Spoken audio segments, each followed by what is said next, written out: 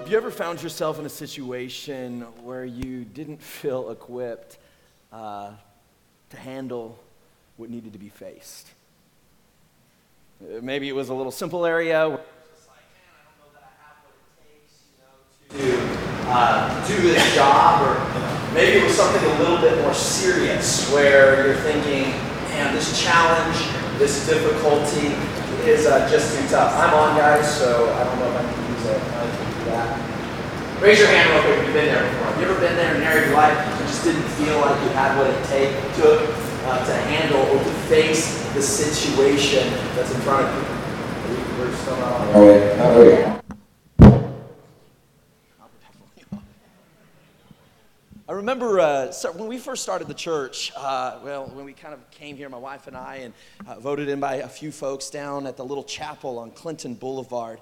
I remember we were kind of having this idea of maybe we would launch a Christmas Eve service. It wasn't something the church traditionally did, and I thought, man, first year, we're going to do this thing. We're going to have like a little Christmas Eve service, and it's going to be great. And so we got a little choir together, and we had some Christmas songs planned, and we had this really cool idea where we were going to have these little candles, and so the choir would hold the candles while they were singing. It was going to be this nice, Christmas type, situation, and it was on a Christmas Eve, so it was an off day for us. I don't know, it was like a Tuesday or something like that, and so we had prepared this particular service, and we had changed the times, so it wasn't at a normal time. I think it was like 6:30 or something. It wasn't something that we were used to, and I remember the day came, and I was kind of nervous. Anytime we had something special going on, I would just get nervous because I wouldn't know exactly, how everything was going to flow and how it was all going to work together, and we're getting closer, and of course, at that time, we didn't have all the talented musicians we have now. All we had back then was we just had a little piano, and we had a lady who would play the piano and things, and that's all we had. And so if we were going to have music, we had our lady play piano, she'd play, and for whatever reason, as we were getting closer and closer to that Christmas Eve service, people were starting to trickle in, and different people were coming, and the lady who was supposed to play the piano for this little special service didn't show up. I mean, we'd been practicing for this for like months, it was something we were excited about, and sure enough, 6:30 comes, it's like 6:29, 6:30, and we have nobody to play the piano. So we got this little choir up there, we've got our candles already, we've got the music with the Christmas carols, but nobody to play the piano. And so I'm just at that time, I was young, I was just getting nervous about anything already. I'd get anxiety about just all kinds of different little things, and that was enough just to put me into full-blown panic, And so I'm looking around, and Sarah Minerva's family, if you know anything about her family, you're like, there's like 9 children or something in your family, and every one of them are incredibly musical. Like, they just all have this incredible musical ability, and I've known their family since we were kids, and I look out, and I see one of Sarah's sisters sitting in the auditorium that day, and I thought, oh man, Sarah's maiden name's Averbeck. I said, man, she's an Averbeck. She's got to know how to play the piano. So I march over to her, and I say, Amber, I said, you're going to have to play the piano tonight. And she says, I don't play the piano. I said, Amber, get up there and play the piano. It's a true story. She was like, what in the world? She marches up to the piano. And so, sure enough, we start the service. It's a true story. We start the service, and the choir starts singing, and I'm sitting there on the front row, and they're singing this song, and I don't know what's coming from the piano, but it's not normal piano music. I hear this, it's okay, that was a little off, but it was kind of close, and then they get singing. We started going through this service, and I'm just thinking to myself, how could this possibly get any worse? And she was doing her best, she's hitting chords that kind of sound right here and there and everywhere. And man, we trudged through it. There's other stories that go along with this. Nathan's in the background. Nathan's back here in the media desk right now, and he knows where I'm going with this story. He's already hanging his head in shame. He's got this little candle with his music, and as he's, we're all up there, somehow as he's turning pages, his page catches on fire from the little candle. And so I'm over here, the choir's kind of trying to sing their song, the piano's, and all of a sudden we got this pyromaniac in the back who decides we're going to light a Christmas fire, I'm just like, I don't think I'm prepared to handle this situation. I remember after the service, I went up to Amber. I was like, so how'd you feel like it went? She's like, well, number one, I really don't play the piano. I thought you were in Rebecca. I thought all of you guys played the piano. She said, number 2, when I sat down, I didn't even know the song that you guys were singing. She says, as if that wasn't bad enough. She said, as soon as the service started, you turned out all the lights. I could not see the music. I could not see the keys. You didn't even give me a little light for the piano. I don't play the piano. I couldn't read the music, and there was no light. She's like, I was not equipped for this situation. I think all of us have been in situations before where we were like, I do not have what it takes to do what this situation requires. I think every one of us have been there before. But I want to remind you from our passage today, and our theme for this morning is this, that God provides everything we need to thrive in our difficulties.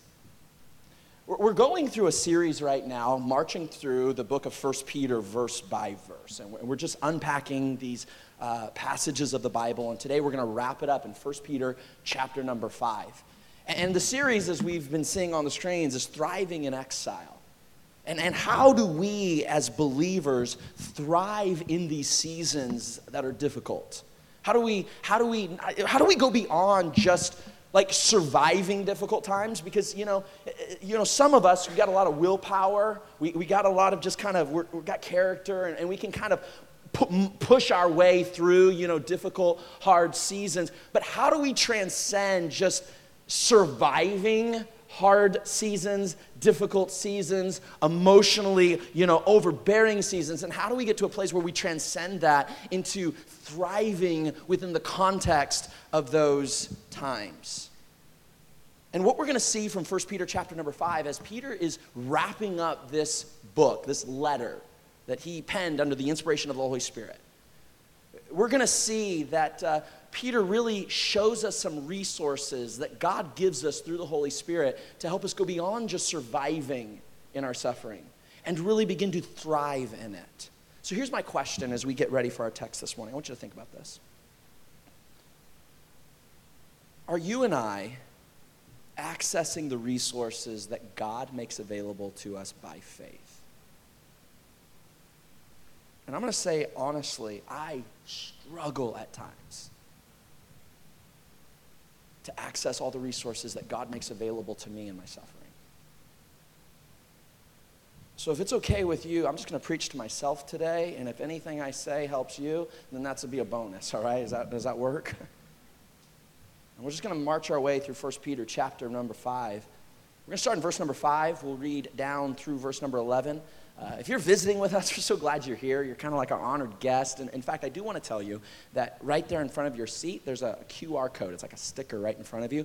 If you take out your smartphone, open up your camera, and just hold it there, you're going to see that this URL pops up. You can click on it, and it'll take you to an app that'll allow you to give, get more information about the church. It'll allow you to fill out a connection card so we can answer any questions that you have about the church and give you a little bit more information. For those of you who are regular, there are also sermon notes in there. So if you want to follow along through the Bible study and see some of the texts, that is also there available for you. And so, or I think they told me you can go to fresnochurch.info, I think is where you can go. If you'd rather type something into your smartphone, you can go there, and that'll give you all of that as well.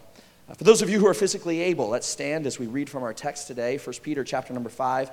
We've been in this passage, this book, this letter that the Apostle Peter wrote for several weeks, and now we're going to kind of wrap this up. Notice what the Bible says in 1 Peter chapter number 5. Notice the middle of verse number 5. It says, all of you clothe yourselves with humility toward one another because, why? God opposes the proud. He gives grace to the humble. Humble yourselves, therefore, under the mighty hand, that he may lift you up in due time. Cast all your anxieties on him, because he cares for you. Be self-controlled and alert. Your enemy, the devil, prowls around like a roaring lion, looking for someone to devour. Resist him, standing firm in the faith, because you know that your brothers throughout the world are undergoing the same kind of sufferings. And the grace and the God of all grace, who called you to his eternal glory in Christ, after you have suffered a little while. He will himself restore you, and make you strong, firm, and steadfast. To him be the power forever and ever. Amen. Let's pray. Dear Heavenly Father, I just want to thank you for your word and how even thousands of years after you inspired these authors to pen these words of wisdom, they still are relevant in the day and age in which we live. Lord, I pray that we would be a people who access all the provision that you make available to us, not just to survive our suffering, but to really thrive in it, to overcome. And so, God, I pray that we would access by faith these resources that you make available so that we, Lord, can be a testimony to those around us and we can experience the abundant Christian life even in the midst of our storms, our hardships, and our trials. Pray this in Jesus' name. Amen, and you may be seated.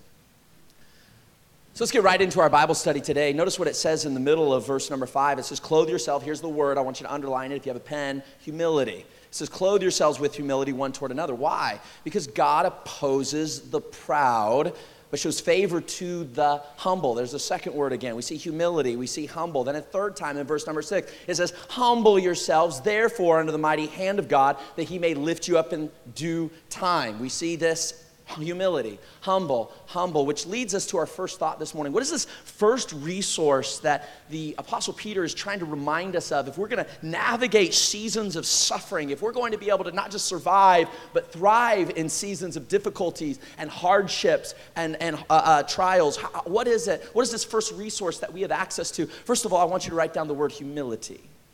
Humility. Humility. There's a lot of confusion around what humility is. A lot of times we get this idea that humility is like having this negative self-image. We get this idea that humility is just, having this self-talk that's like, I'm no good, and I don't have any abilities, and I'm awful, and I'm a horrible person. And we get this idea that if we have a lot of negative self-talk, that means I'm humble. And yet the reality is that that is not a biblical definition of what humility is. I like to say it this way. Humility is not thinking less of ourselves. It's not like I'm not as good as that person. I'm not as good as that person. Those people are way better than me. That's not humility. Humility is not thinking less of myself. Humility is not thinking less of ourselves. Humility is just when we think about ourselves less. See the difference? One's like, oh, I'm nothing. The other one is just like, I don't think about myself a whole lot. I'm not always filtering what's happening, and I'm not seeing everything through a lens of how does this affect me? Or we don't look at the details of life through, how does this affect my future? Or how does this affect my feelings? Or how is this going to change my circumstances? Or what's this going to do about this area of my life? See, if we're not careful, we start filtering every detail of our life through the lens of me. Well, if that happens, what am I going to feel like in the future? If this happens, what is that going to do to my circumstances? What's this going to do to my family? And everything that we hear, we filter through a lens of self. Humility, if you really want to get a real accurate kind of definition of what humility is at least as it's biblically speaking, humility might be better defined as the art of self-forgetfulness. Humility is like the art of self-forgetfulness. That's where we come to a place where when we are truly humble, it's not like, oh, I'm a nobody and I'm awful and I'm not as good at that as those people are. And man, those people are way better than me. And man, those people's future is going to be great. Do you realize that type of self-talk is just as much pride as having positive, ongoing, filtering everything through how awesome you are? Both extremes are pride. Humility is not either of those extremes. Humility is the transcendence where we say it's when things happen, we're not filtering it. What does that mean about me? Humility is the art of self-forgetfulness. The art of self-forgetfulness. You see, anytime we inject a sense of self-consciousness, insecurity, self-fear, self-want, we are personalizing the situation. We're seeing the details. We're hearing the words of others. We're projecting us into the situation. That's pride.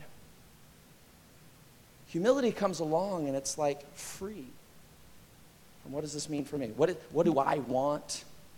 What's this going to do for my future? Like, humility is free from that. That's why James 4 says, humble yourselves before the Lord. What does that mean? It literally means forget about yourself.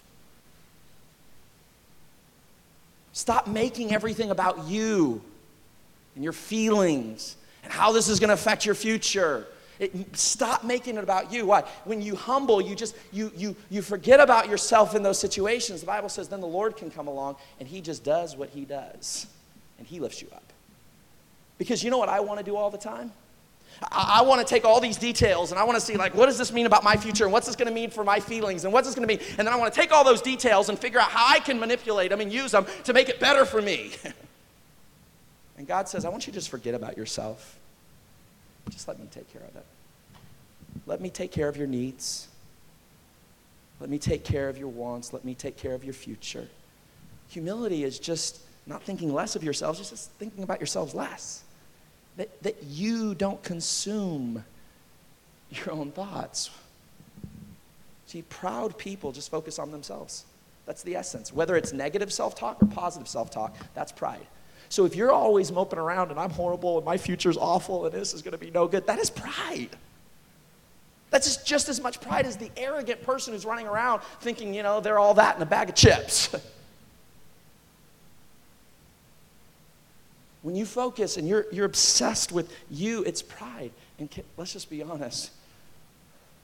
When we take those two definitions of pride, I think most of us would raise our hands and say, I'm a proud person.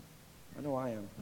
And it's so hard to disassociate and not personalize everything that's happening in my world and not make it about me. And whether it's in a negative way or in a positive way, the reality is it's pride. Proud people focus on themselves. You know what humble people do? They're focused on others. How is this going to make that person feel? How can I love those people best? What do they want? What do they need? How can God work through me in their lives? Humility at its very core, how do you know when you're humble? Is when your life expression is lived for other people and their feelings and their wants and their happiness and their future. That is the expression of humility. And so you might think, I'm a pretty humble person, but if that's not the expression, the Bible says God resists the proud. He's going to resist it. He resists it when it expresses itself as negative self-talk and victimization of my life's so horrible. He'll resist that.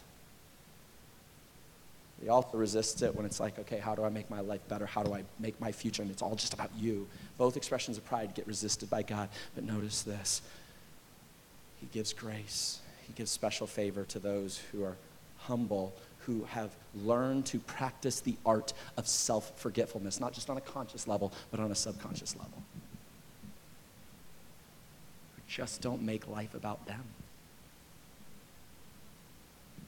What's the first resource that the Apostle Peter reminds us? If we're gonna thrive in our difficult times, the first thing you got to do is just forget about yourself in that situation. And I'm just telling you, I am not preaching this from a perspective of like I'm an expert at this at all. If anything, in this particular area, like I say with Paul, like I'm the chief of sinners here. I am not communicating this from a posture or a position that I've figured this out, because I haven't. But the Bible says it, so I'm going to echo it and feel like a little hypocrite as I'm preaching this to you, okay? So I thought I'd tell you just so I think if I tell you, then it's not being hypocritical. Humility. Let's go to the next verse. No, let's keep moving. What's the next resources that God makes available? If you notice in verse number 5 here, notice verse number 5. Let's go to verse 7, because we were in verse 5. Notice what it says in verse 7. It says, cast all your anxiety on him because he cares for you. There's a second resource that we have. First is humility. Humble yourself, self-forgetfulness. Number two, what's the second resource that allows us to go from just surviving in our difficult times to thriving in it? Number two, we got to learn to cast our anxieties. Am I the only one who struggles with anxiety? Anybody else? Okay, there's two of us. Rest of you guys, you can leave now, all right? We're just going to have a little counseling session. Casting all your anxiety upon the Lord. That word casting in the original Koinonia Greek, it's a continual present action, all right? So when it says cast, it's literally this idea of continually in the present acting in this way. So literally it could be reading a casting or continually casting. King James says casting, like in a continual way. Can I remind you of something? When you're struggling with an anxiety, it's not just something you cast off once and it's done. This is something you have to like continually do. And depending on your personality, you might only have to do it like once a day. You got it? You do it once a day. Others of us, we have personalities where we have to literally sometimes do this minute by minute. It's like, oh, all right, I cast it on the Lord, and then 1 minute later, it's like, where did this come from? I got it back. And cast it off again, and we're like, oh, here it is again. Cast it off. What does this mean? What does it mean to cast? Like in the physical realm, we know, I don't want to cast my Bible, but to cast it means to let go of it. So what does it mean in the spiritual mental realm? To cast something in this context means to stop thinking about it. Any of you struggle with overthinking?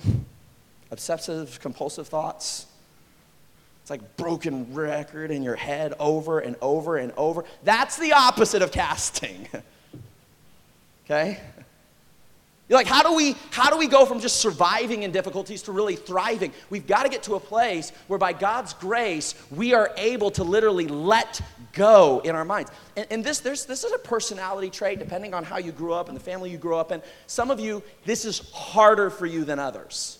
Some of you, it's just easy, you know? It's a simple thing. Just like, put it behind me, move forward. Others of you, this is incredibly difficult. You worry, and there's anxiety, and it's constantly going again and again in your mind. And the Bible says, here's what I want you to do. I want you to let it go. I want you to cast it. This means that by God's grace, it is possible to stop obsessing about what's bothering, what's hurting, what's difficult, what's suffering. It's possible to let it go in your mind and just to stop. This is what it means to cast.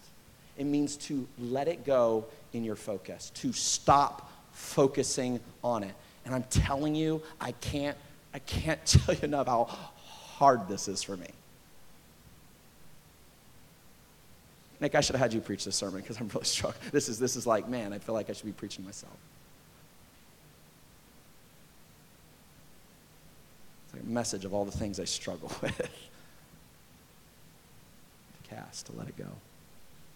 So I don't know about you, but man, I just get bombarded. And I think, man, I've let it go. And then like 5 minutes later, it's back, and I let it go, and 5 minutes later, it's back, and I let it go, and 5 minutes later, it's back.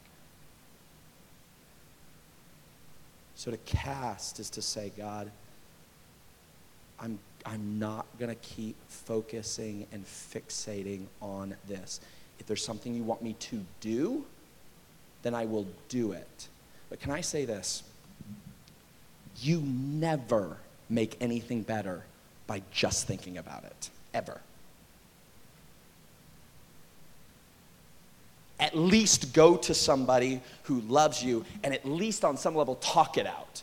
Because that talking to somebody who loves Jesus and who has a biblical worldview, that in itself, that can be an opportunity for you to cast verbally. It's got to be in the right context. Get a counselor, a therapist, a godly, friend. And talking can help. When you just have it mulling over in your head, I'm telling you, every single time, it will make it worse. You have never made anything better because you've overthought the thing. You haven't.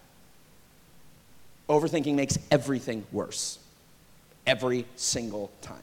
That's why the Bible says, cast it. Stop overthinking, stop fixating, stop focusing by God's grace through his power. So how do we do this? The reality is impossible just to stop. The biblical principle is replace. Your mind is going to be filled with something. And you know what? Pain grabs our attention.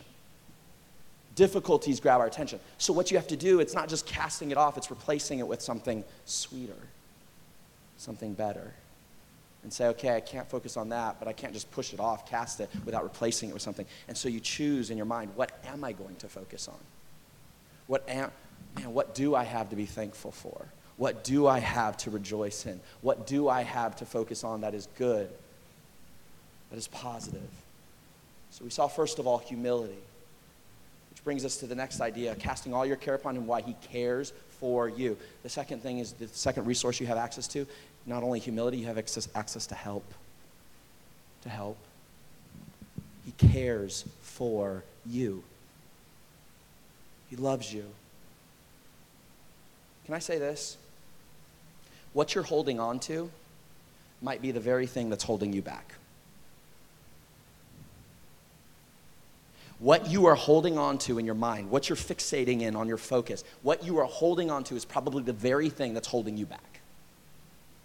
And we get this idea, if I just fixate on it long enough, if I just worry about it enough, and we allow this anxiety, and what ends up happening, we fixate and focus, and we think we're going to figure out how to solve this issue, and it just makes it worse every time. It just, what you're holding on to holds you back. What you're holding on to holds you back. What you're holding on to holds you back, and what I hold on to holds me back.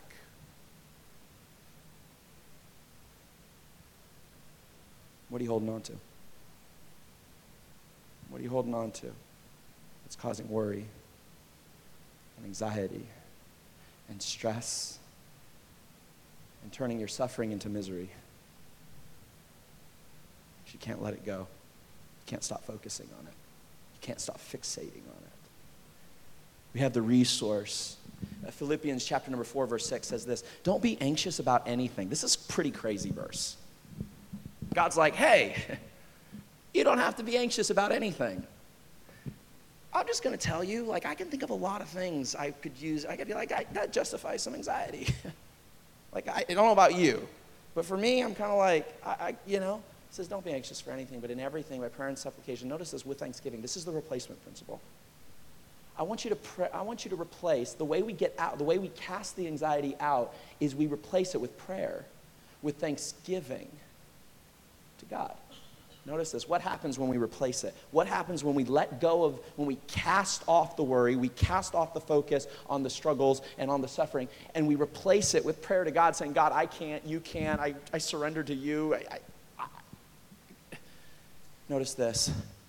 And then the peace of God, which passes understanding. You know why it's called peace that passes understanding? Because the peace that God's going to give you is not going to make sense to anybody else around you.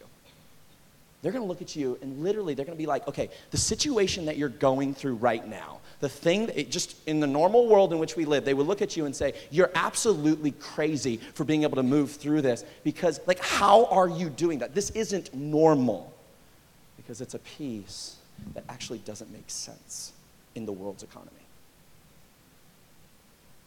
Because everybody else in the world would be like, you are totally justified to be stressed out about that. You have every right to get anxiety around that. That's a horrible situation. And God says, hey, I don't want you to be anxious about that thing. Anything is that thing. Whatever that thing is for you falls under anything. But replace it with prayer and thanksgiving. Why? Because God hates us and he's like, why are you focused? No, because he wants to give you something to replace your anxiety with. He wants to replace your anxiety with peace. He has something better for you than your stress, your anxiousness, your worry. He says, I've got peace, but here's what you got to do in order to exchange your anxiousness for peace. He says, I want you to come to me with prayer. I want you to cast, and I want you to just replace those focus and those thoughts with thoughts of thanksgiving. The Bible says, in everything give thanks. In everything. Man, I just know there's so many times where I'm like, this is where I'm at. I'm like, God, show me what I have to be thankful for in this situation. Recently, a week or two ago, I wrote down like a list of 20 things I was thankful for in a situation that I was just like, okay, this is tough, but what do I have to be thankful for in the midst of this? Because of this situation. What's good about it? What's the silver lining? What, even if I can't be thankful for the situation, what do I have to be thankful for in the situation? And I just started journaling it. Came up with 20 things. Why? Because I'm trying to get from anxiety to peace, and the way you do that is through replacement. Replacing with prayer. God, I can't, you can. Do for me what I can't do through myself. And God, help me develop a heart of thanksgiving in the midst of this. Because God is a God of help. What are our resources during these times of difficulty? Number one, humility. The art of self-forgetfulness. Pull yourself out of the equation. Focus on him, focus on others. Number two, the help that God gives when we cast on him. Number three, notice what verse 10 says. It says, and the God of all grace, who called you into his eternal glory in Christ. Notice this, after you have suffered a little while. And I was reading that this week, and I was kind of like, that. I don't like that. Like, I'm a Christian. Like, I try to do what God wants me to do in areas of my life. Why would God say, hey, you're going to suffer? But after you've suffered a little while, he himself will restore you and make you strong and make you firm and make you steadfast. That's what the scripture says. As you navigate this in that way, God says, you know what happens on the other side? He says, I'm going to make you strong by my grace. I'm going to give you an ability to be firm and to be strong and to be steadfast and persevere. You're going to have a resiliency that other people don't experience. You're going to have a resolve, a character, an ability to push through things that other people might not have, because my grace is sufficient for you. He's the God of all grace. 1 Peter chapter number 1, verse 3 says it this way. Therefore, with minds that are alert and fully sober, notice this, set your hope on grace. It'll be brought to you when Jesus Christ revealed his coming. Notice that phrase right there. Set your hope on the grace. This leads us to our third resource that God makes available this morning. I want you to see this. Not only do we see humility as a resource that helps us to go from surviving to thriving through suffering, not only do we see God's help as we cast our care upon him, I want you to see lastly that we have his hope. The hope is Jesus. The hope is the grace that he makes available. Someone who once said it this way, you can endure suffering for years as long as you hold on to hope, but you'll hardly last 5 minutes without it.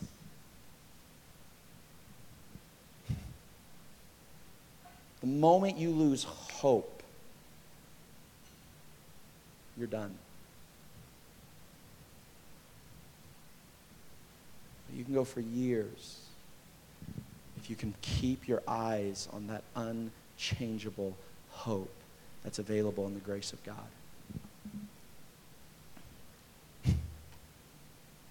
I'll say this to myself, but if it helps you, I'll say it to you too. I don't want to, like this thing that you're going through, this thing that you're in the middle of right now, this thing that feels so overwhelming and so all-encompassing and feels so overbearing, I want to say to you, I don't want to spoil the ending. How many of you hate it when your friends spoil the ending of movies, and they like tell you like, I didn't want to know. I like in your situation, like I don't want to spoil the ending for you, but I do want to say this, you're going to be okay.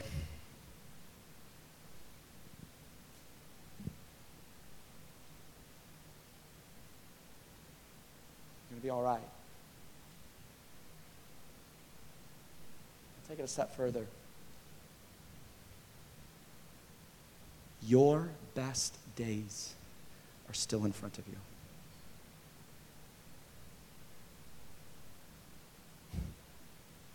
And if you're here today and you're just in the thick of it,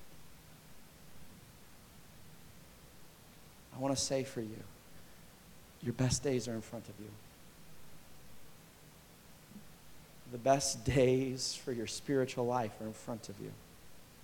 The best days for your marriage are in front of you. The best days for your relationship might still be in front of you. Your best days for your relationship with your children, I want to say, is in front of you. I want you to think about this for a second. Your best day hasn't happened yet. It hasn't. I don't care if you're 11 years old or 70 years old. Based on the authority of the Word of God, your best day hasn't happened yet. And I'm saying that in the physical sense, but I can guarantee it in the eternal sense. There's this little place called heaven. Your best days haven't happened yet. Hope. Hope.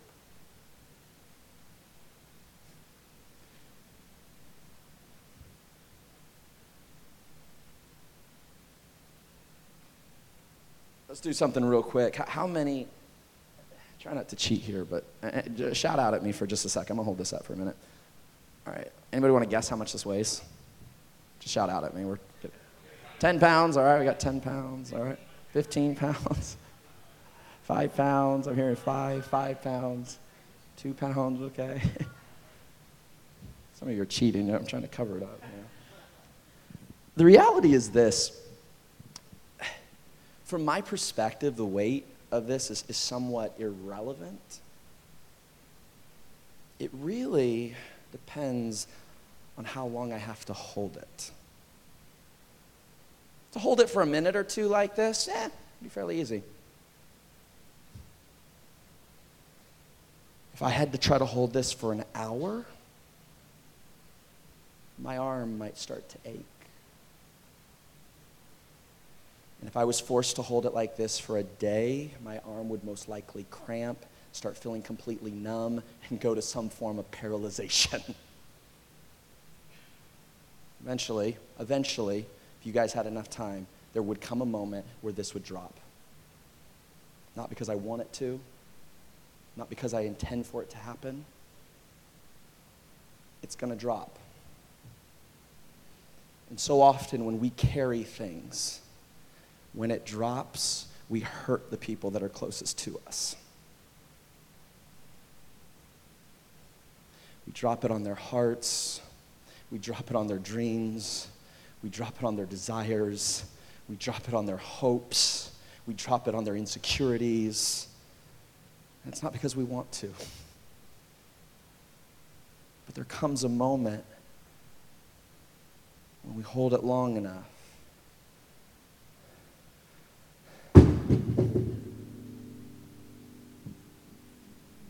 It's going to drop.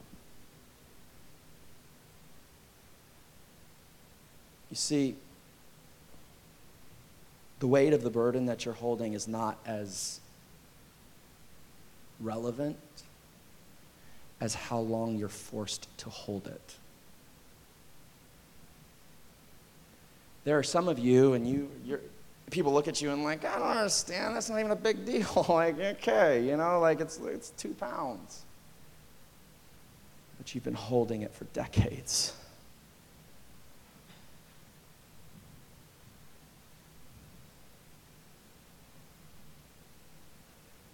It's not as much about how big or small that trial, that difficulty that you're holding on to. It's like how long have you been forced to hold it.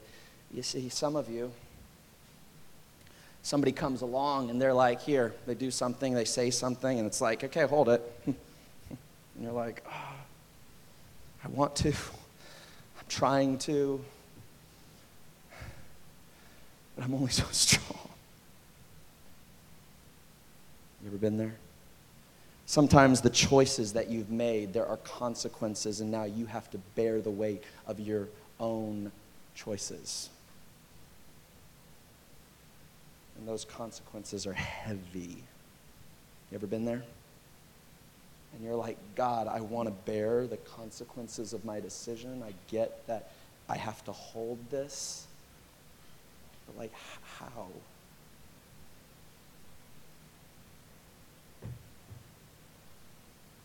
Sometimes, all of a sudden, before we know it, we have things, and it's like, I can't. I'm really starting to look weak up here. I feel bad. Like, this is not very impressive. I'm like, ah.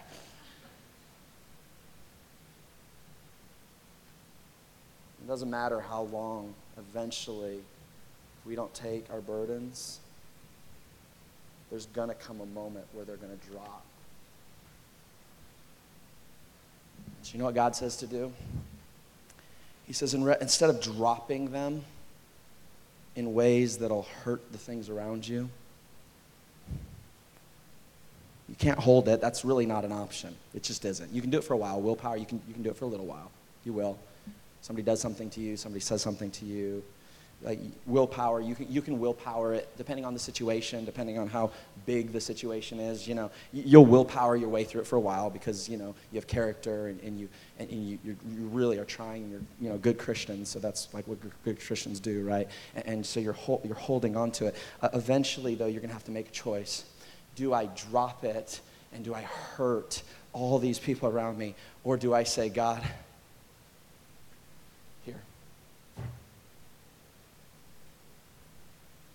You've got to take it. I'm casting it. I'm replacing it